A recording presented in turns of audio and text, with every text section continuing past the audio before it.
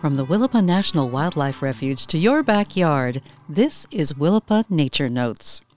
From the notebook of Jackie Ferrier, project leader for the Willapa National Wildlife Refuge, today we hear about hungry black bears. The lives of American black bears revolve around food.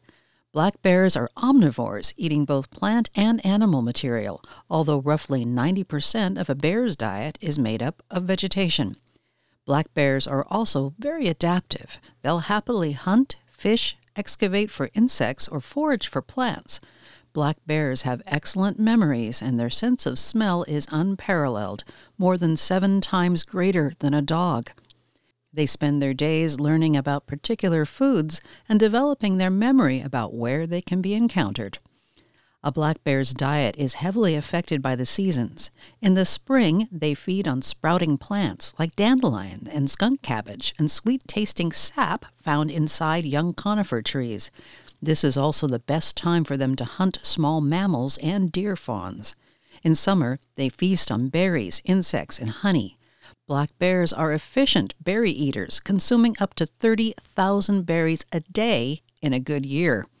In fall, bears eat ravenously. To put on enough fat to last through the winter, they may spend 20 hours a day eating up to 20,000 calories every day and may put on up to 100 pounds in a few weeks. Migrating salmon comprise a substantial part of the black bear's diet on the coast. Foraging bears transfer large numbers of salmon from the stream into the riparian zone, leaving the remnants of the decomposing carcasses fixing much-needed nitrogen into the soils. The nutrients provided by the salmon are taken up by the root systems of giant coniferous trees such as Sitka spruce, and researchers have discovered that the marine-derived nitrogen from salmon contributes substantially to the size, health, and vigor of these trees and the surrounding forest community.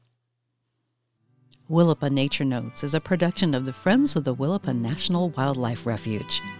And until next time, enjoy the outdoors. It's in our nature.